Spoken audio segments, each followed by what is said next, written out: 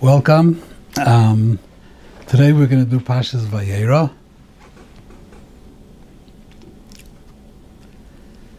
So, Parshas Vayeira starts when Vayeira El Vashem Beleinu Mamre, Hashem was talking to him, and then we have the whole story with the Malachim came, and he fed them, and then they told Sarah that she's going to have a son, and then we have the whole story with Avraham davens for Stoim, to save Stoim, and this whole story.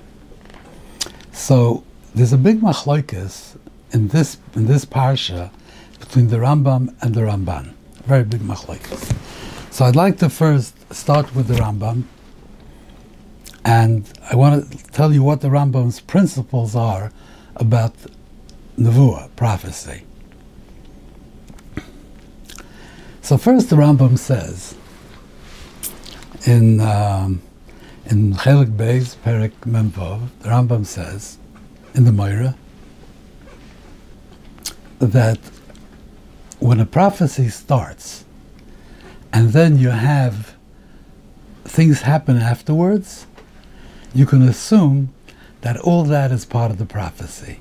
In Sefer Yeshaya, Perek Chof, the Rebbeinu Shalom tells Yeshaya he should get undressed and walk,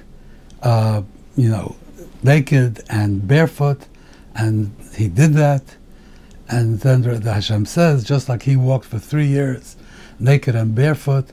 So the Rambam says that it's not likely that the Rebbeinu Shalom told Yeshaya to walk around for 3 years, naked and barefoot. But that he said, just like in a dream, a person has a dream. The dream can compress a long time in one dream. You could dream that you went to a different country, and you could dream that you got married and you had children, and all these things, even though normally they would take a long time, but in the dream it could all be compressed into the same dream. And it's the same thing with a nevuah. When you have a nevuah, you could have many things happen in the nevuah that seemingly would take a long time, but it's really all part of nevuah, and everything takes place during the time that the Navi was having his nevuah. When Yeshaya, he said, Vayas Ken Yeshaya, and he got undressed, and he walked barefoot, that does not mean that he actually did it. The Rebbeinu Shalom would not tell him to do such a thing. But it was all happening in his nevuah. When the Rebbeinu Shalom told Hosea that he should marry a woman of ill repute, and he should have illegitimate children, and he went and he did it, and he had the child, a son called him Yezreel, and he had a daughter called her Lo Yeruchama, and all these things which are symbolic of different things that the Rebbeinu Shalom was going to do. It didn't happen in real life. The Rebbeinu Shalom would not tell Hosea to go marry a harlot. He wouldn't do that. All this is happening, it happens in the nevuah, even though it takes place over a longer period of time. And the way you know that there has to be some kind of indication in the psukim that nevuah has come to an end. Like you see in Parshas Lech Lecha, by the Bris Ben Absorim. First of all, in the nevuah that he tells him that he should give him the mitzvah of making a bris. So at the end it says, "Vayechal ledaber itay vayala lekim al Avram." Hashem finished talking to him, and then he left the ruach of nevuah left him, and that signals the end of nevuah. By the Bris Ben Absorim, at the end it says, "Vayayim ahu koras Hashem es Avram bris leimar," and that is also a signal that the nevuah has come to an end. But otherwise, the nevuah continues until we could see somewhere in the psukim that it's come to an end. That's one thing that the Rambam says, one principle. The Rambam has another principle in nevuah. He says that a person does not see a malach. A person can't see a malach. Malach is a ruchni. A person doesn't see a malach. When a person sees a malach, he's having a nevuah. He's in a nevuah. That's how he sees a malach. And it's only in his mind and his imagination. But in real life, bahakits, when you're awake and not a nevuah, you don't see a malach. So he says the whole story with Bilam, that Bilam with with his donkey, and the whole story says that was a nevuah. It didn't happen in real life. The donkey did not speak. It was all in his nevuah. But how do we know? Because he saw a malach. He took a look and he saw a malach. Obviously, if he saw a malach, he was in a nevuah. And this whole episode with his donkey that was talking to him, it was all part of the nevuah. That's what the Rambam says. So you'll ask me why one of the things that was created Ben Hashmoshes was, I see you wanted to ask for that.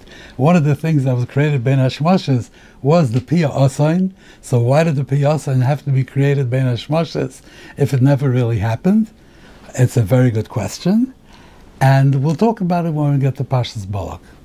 There's an explanation for it. The Ramban vehemently disagrees with the Rambam. Oh, 1 second. According to this, the Rambam says that the whole story of Vayeira and the Malachim came, and everything was a nevuah. The Malachim didn't come. There were no. It didn't really happen. It was all things that he saw in his nevuah. Now, this nevuah, a navi cannot let's say he has a nevuah in a cholam, in a dream. You can't have two neviim in the same dream. However, Vayeira, it was a mara, it was a vision. So in the vision, you could have two Nevi'im. So Avram was the Navi, and Sarah was also a Nevi'ah, and the Malachim spoke to Avram, and he spoke to Sarah. But Yishmael, who appears in this story, didn't really appear. It's all part of the Nevuah. The two Nevi'im that were in this mara, they received the Nevuah.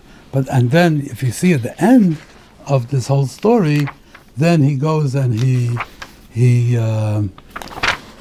davens for Sodom. If you find so many tzaddikim, all this is also going on in the nevuah. And after that whole thing, it says, "Vayelech Hashem kashakila l'daber it el Avram, v'Avram shav l'makaymai." That this was the end of the nevuah. So from Vayeira until that point where it says "Vayelech Hashem kashakil daber imai," till all this was one continuous nevuah. The visit of the Malachim and Avram davening for Sodom. The Ramban is vehemently opposed to this, and this concept that you can't see a Malach, because he says that what happened when the Malachim came to Sodom. So he had the same question. The Ramban asked the question. When the Malachim came to Sodom, so the whole story that happened, Lot brought him into the house, and the people of Sodom, the Anshe of Sodom, said, "Give them out to us." They wanted to harm these malachim. So he says, even if you say that Lot had nevuah, a certain level of nevuah, the Rambam says it's possible to have a very, very low level of nevuah, like Hagar says was not a neviah, but she could see a malach because that was a certain level of nevuah. Maybe Lot also had that level of nevuah, and even though he was not the greatest tzaddik, but the Anshe Sodom, how did they see the malachim? Were they neviim? How could they see it? This is what the Ramban asks on the Rambam.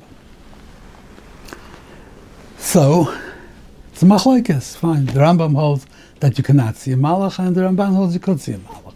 But the Ramban has a very good question on the Rambam. How did the Anshe Sodom see the malachim? So I want to offer a solution to this.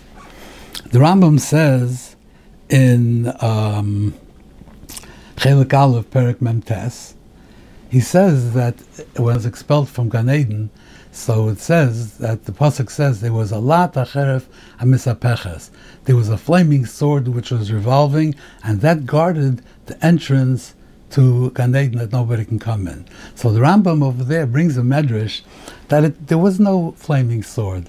There was a malach there, and the malach, when anybody came and tried to come close to Gan Eden, then the malach projected into the mind of that person the image of a flaming sword that was revolving. So people got scared. They saw flaming. They saw this. It wasn't really true, but in their imagination, they saw that there was a revolving flaming sword, so they were afraid to go into Gan Eden. So the Rambam says that sometimes a malach can project an image into any person, maybe even into animals. That if animals wanted to get in Gan Eden, the malach could project that image into their mind, and then they wouldn't go in. So according to that, so we could explain what happened by Sdaim. So maybe they projected it into Loich's mind, but into Loit's mind. Or maybe it had a certain level of Nevuah, but what's the Anshes Daim? So the Anshes Daim, the Malachim projected into their minds that there were people who had come here. Even though the Malachim are Ruchni, they don't have any kind of material presence, but they projected into the mind of the people of Sdaim that there were people that come people from out of the city who had come to visit Lot, and that was forbidden in Sodom, and they came to attack them. Why? Why did they do this to Malachim? Why would they do such a thing? Why don't you just ignore the Anshe Sodom, come to Lot, and tell him that we have to take you out because we're going to destroy Sodom? So it could be that this was like a last chance for them, to turn away from their evil ways, that any guest that came to Sodom, they would torture them and make sure they didn't come. So now they were coming to destroy Sodom. So for the last minute, they gave them a chance. They'll see them as people. And what are they going to do? If they're going to just leave them alone, then maybe they will avert their destruction. But if they don't, that would be the last straw, and they would be destroyed. So that's why the Anshe Sodom saw the Malachim, because Malachim showed themselves to the Anshe Sodom as people and gave them the final opportunity to treat Archim, to treat guests properly, and not to try to torture them and chase them away. This, I think, would be a solution for the Rambam.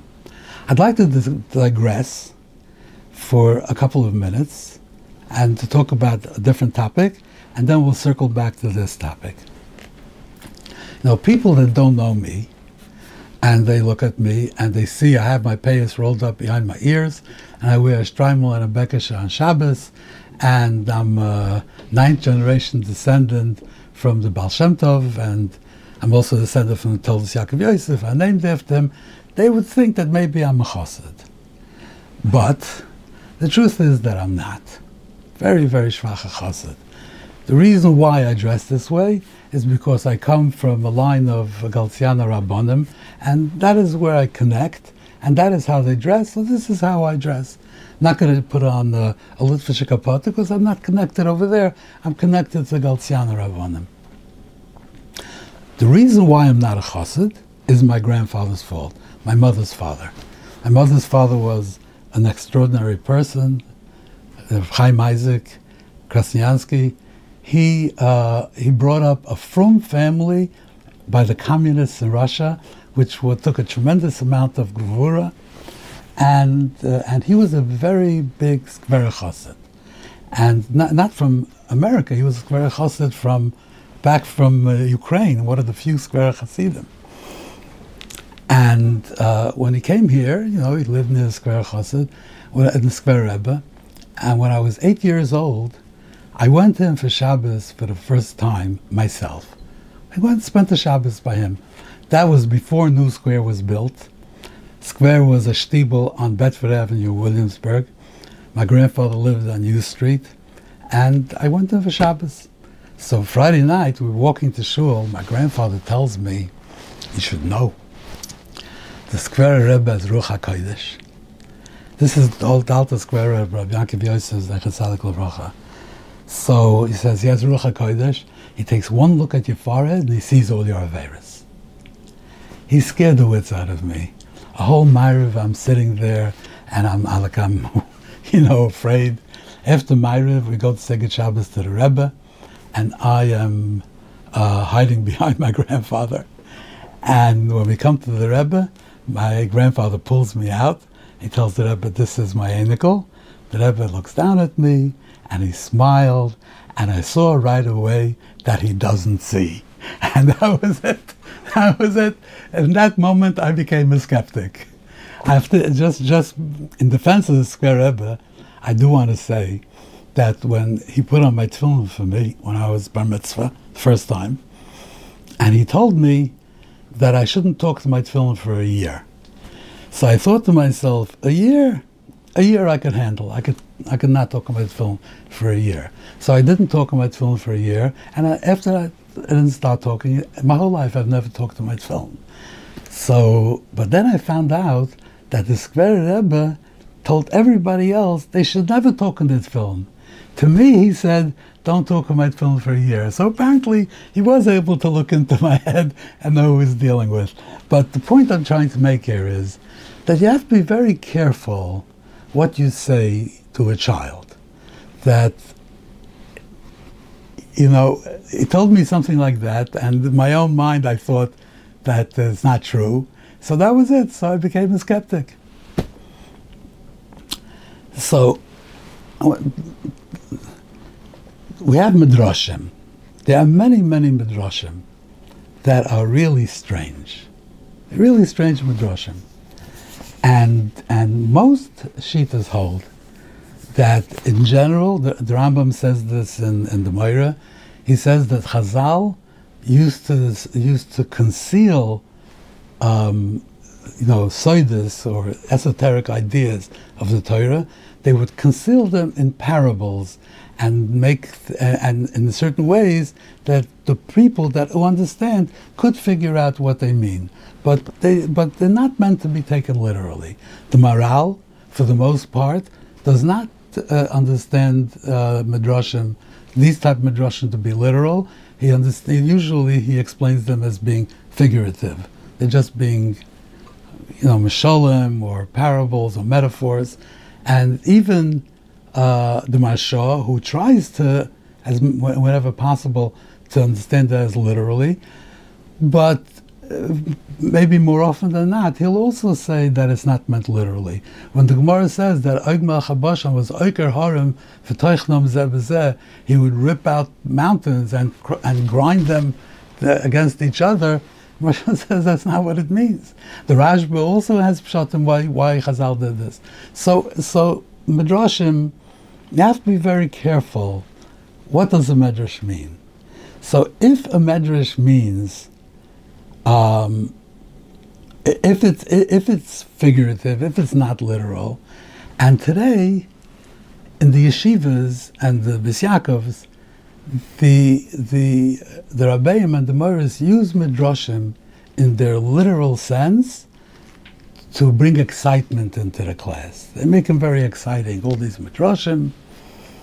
And if that's not what the medrash means, then it's Megala Ponim B'Torah Shloik Halacha. You're saying wrong pshat. You can't do that.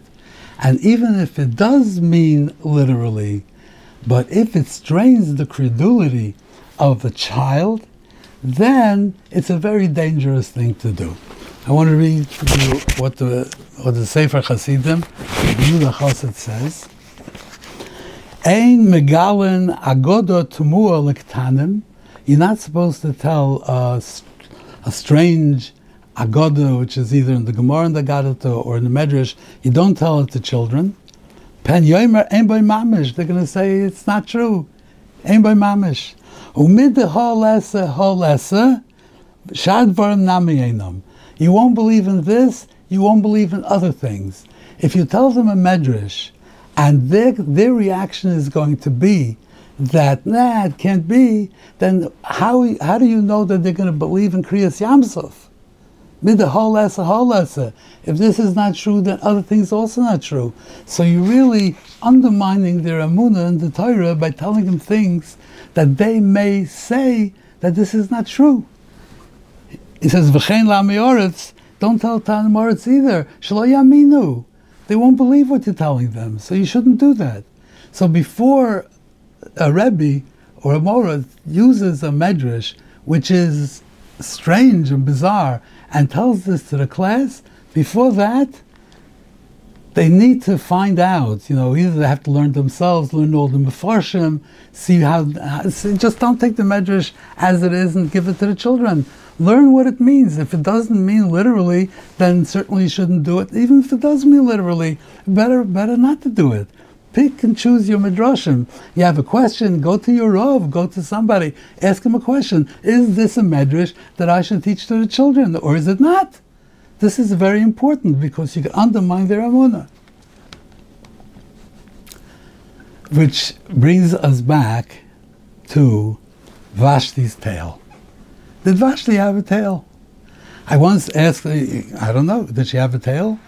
So I once asked, the Aruch says she didn't. But I once asked the Choshevi, did Vashti have a tail? So he told me, and this is the correct answer, I don't know if she had a tail, but I know that she had something that Chazal called a tail. Okay, that's a good answer. What was it? Okay, so you have to investigate, you have to learn, what does it mean? But just to tell the children Vashti had a tail, maybe it's not. In general, you shouldn't tell them about Vashti's tale because she had to get, she was unclad. It's not appropriate to tell that to the children. But that's besides the point. But did she have a tail? I was once speaking to a group of young women who had graduated from seminary, and they were talking about different things. And I asked them, "Do you believe?" I said, a small group. Do you believe that Vashti had a tail? So they said, of course. We learned that Vashti had a tail. So I told them, listen, this is a safe zone. Whatever you say here is not going to get out. It's not going to hurt you with the shidduch. Just tell me what you believe. So they started giggling and they said, a tail? So apparently they didn't really believe it. So does that mean that now they don't believe in Kriyas Yamsuf? I don't know. But it's certainly not a good thing to do, to tell them something that, like he says, Lo Yaminu, they don't believe it. You don't know. A young man once called me up, and he told me that he had gone to read different books, and he was a kafir. He didn't believe in the Torah at all. Didn't believe in it. And he wanted to come talk to me. I said, of course, you can come talk to me. I think I could have helped him. But I didn't take his name or his number, and he never called me again. So, but I asked him, what do you do? He says, I learn in the kollel. He says, what? I learn first, second, third Seder with chavrusas. He learns in the kollel. So I said, does your father know? Does your Rebbe know? No. Does your wife know? No. Nobody knows that this person is a kafir, and he learns in the yeshiva because this is his community, and in this community you have to learn yeshiva. So he learns in yeshiva, and he doesn't believe a word of it. I feel very sorry for this guy, but who knows how many people in our community, because they want to be, this is their family, this is their friends, this is their community, so they do what everybody else does, but who knows if their emunah is really solid. We can't know that. And we have to be extremely careful to make sure that the emunah is strong. And we should not jeopardize their emunah by telling them things that are, that they may find not credible. So did Vashti have a tail? So I just like to address this. The Gemara says two opinions. First opinion, the Gemara says, Parcha bot saras. She got a rash, so she couldn't come because she had a rash. Okay, good. A rash is nothing very miraculous. The Rambam says in the fifth parak of Avos that the Rebbeinu Shalom doesn't like to make nisim. He made the teva. He wants the teva to work. The Rebbeinu Shalom made a tanai with the yam during Sheish Mei Breishis, that it should split, that there should be a Kriyas Yamsuf. Says why? The Yam is not a Bal Bechira, is not a Bardas, he can't make Tanoim. What this means is that he built into the Bria that the Yam should split at certain times. That's what he built into the Bria. So Nisim are built into the Bria. If we find Nisim, they're built into the Bria, they should happen. I find it not so why would he build into the Bria that Vashti should have a tail? What's wrong with a rash? So this is what the Gemara says. The first lashon the Gemara says, Parcha bat saras, she got a rash. The second lashon the Gemara says, Yorad Gavriel Asala Zanov. Gavriel came down and he made her a tail. Why didn't he say the same thing? Parcha bat saras or Parcha bat Zanov. That she got a tzaras or she grew a tail. Why does the Gemara say that Gavriel came down? So I think that what it means is that just like we said before in the Rambam, that a malach could sometimes project an image into a person's mind of something that's not there, but he'll make them think that it's there. So to make a tail is really, really over the top. I mean, you could just make a tzaras. But what happened here is that Gavriel came down and he projected into Vashti's mind and maybe into her ladies in waiting also that she had a tail, and therefore she didn't go because she thought she had a tail, but she really didn't have a tail. Anyway, that's what I wanted to say about this parsha, and I think this is a very important point. That in general, when you deal with midrashim, that you're playing with fire. You're taking a medrash, which first of all may not mean what you say it means, and even if it does, it may undermine the emunah of maybe this young man that called me. Who knows if his first step on the road to Kfira was Vashti's tail or something like that? Who knows? And it's not worth it. You want to excite the kids, okay, I don't know, tell them stories of Gedolim or who knows what, but to tell them, to take midrashim that they may not find credible is really not what should be done. Anyway, going before, at the end of this nevuah, so the Rebbeinu Shalom says that he has to tell him what he plans to do with Sodom.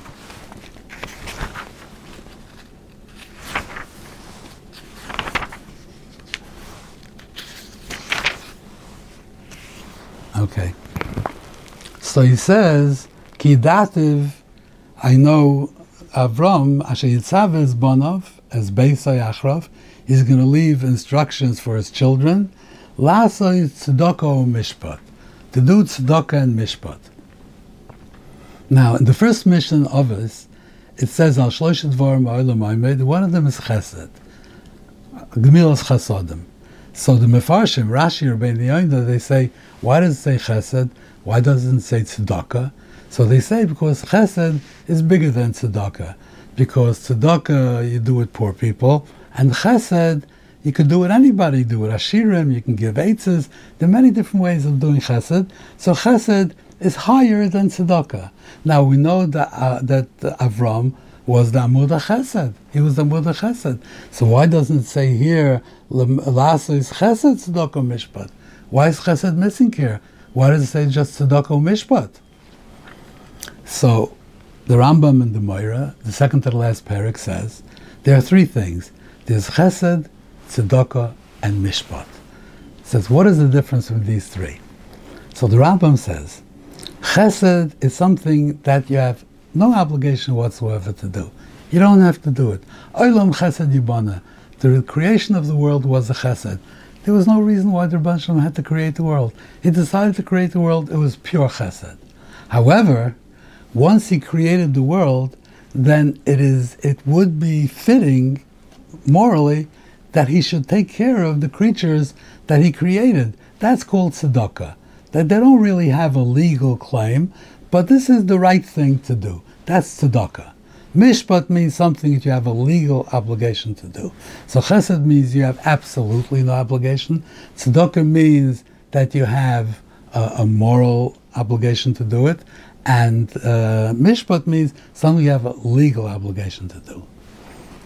So if it would said here that Avram was mitzaveh bonov, they should do chesed, and it's mitzvah l'kayim divrei hames, you have to, it's a mitzvah to fulfill the instructions of a person that dies, that passes away, then any chesed he would tell them to do would be obligatory, at least would be the right thing to do. So then it wouldn't be chesed. So he could not be mitzaved them to do chesed. He could only be mitzaved them to do tzedakah and mishpat. He himself was big bal chesed, and they should learn from his example that they should also be bal chesed. But he cannot give them instructions that they should do chesed, because if he gave them those instructions, then it wouldn't be chesed. Okay, a little bit further in the parsha.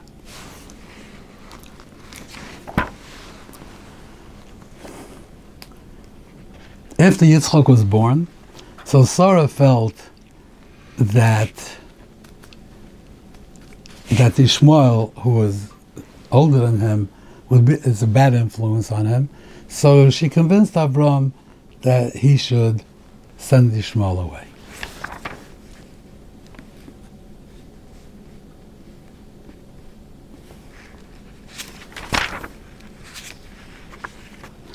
So there's a variation in the language of the pasuk.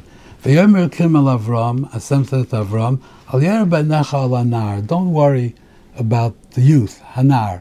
He called Yishmael a nar. So then he went.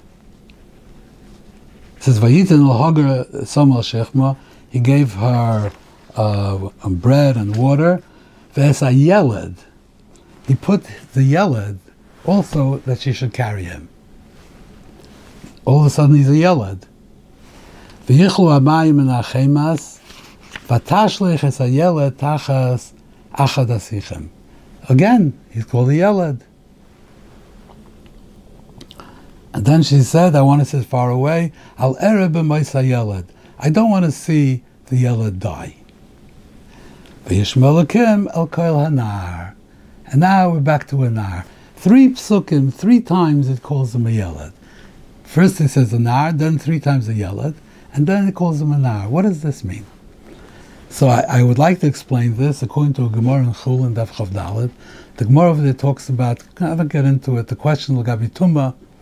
The Gemara says that there's a difference between a zoken and a yeled. So the Gemara says, Ma yeled. What is a yeled? So the Gemara says, he could stand on one foot and tie his shoe. Stand on one foot, lift the other foot, and tie his shoe. That's a yeled.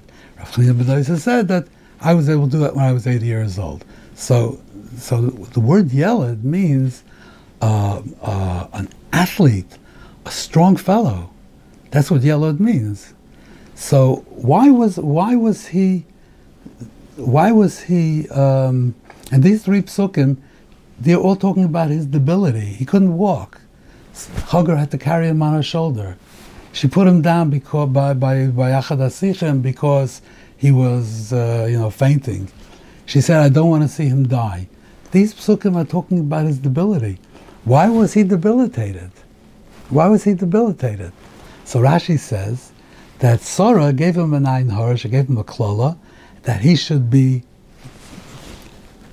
Shechnisa by Sarah ayin ra, v'chazosei chema. She gave him an ayin hara, and he got a very high fever. So his debility came from Sarah's klala. So what the pasuk is telling you, that in these 3 psukim that talk about his debility, these 3 psukim are telling you he was a yeled. It's not that he was this little weakling. He was a yeled. Ishmael was a strong guy. And even though he was a strong guy, Hagar had to carry him on the shoulder, and he was running the high fever. She was afraid he's going to die. But when we talk about him, we talk about him as a nar. By Yishmelakim, we'll call a nar. We talk about him as a nar. In conclusion, I would like to say something about the Akedah. There's like a tremendous amount to say about the Akedah, and maybe next year we'll talk about the Akedah, Mirz Hashem. But I'd like to say what the Rambam says about the Akedah. The Akedah showed the world Avram's devotion. It showed him that he was ready to sacrifice his son to Rebbeinu Shalom. But the Rambam says that there was another thing. There was another purpose in the Akedah. The purpose of the Akedah was to demonstrate for all future generations what is prophecy. Prophecy, you would think a person has a prophecy. So maybe he has questions, maybe he's not sure what he heard, maybe he didn't understand, maybe this. So he's saying Avram, when he had his prophecy to sacrifice Yitzchak, if he had had the least possible doubt that maybe he was wrong, and maybe the prophecy that he was hearing was not really what he thought it was, then no way would he have taken Yitzchak and brought him up and tried to sacrifice him. So this proves that when a Navi has a Nevuah, it is so real to him, it's as if it's more vivid, more real than anything in real life. It is 100% sure, and all the Nevi'im that are going to be say Nevuah to Klal Yisrael, all the future generations, you could assume that their Nevuah is, unless they're a Navi Sheker, but a true Navi, you could assume that his Nevuah is 100% true, that it came from the Rebbeinu Shalom, and there are no Sfeikas in the Nevuah. That was established by Avraham, because maybe another Navi, maybe that's what he thinks, so he's warning people to tshuva. He's not sure, but he thinks so. But what Avraham showed is that Nevuah is 100% sure. Definitely happened. And this is one of the lessons. It's not, the Rambam doesn't say it as the main lesson, but he says it's also one of the lessons that we learn from the Akedah. Thank you very much, and I hope to see you again next week.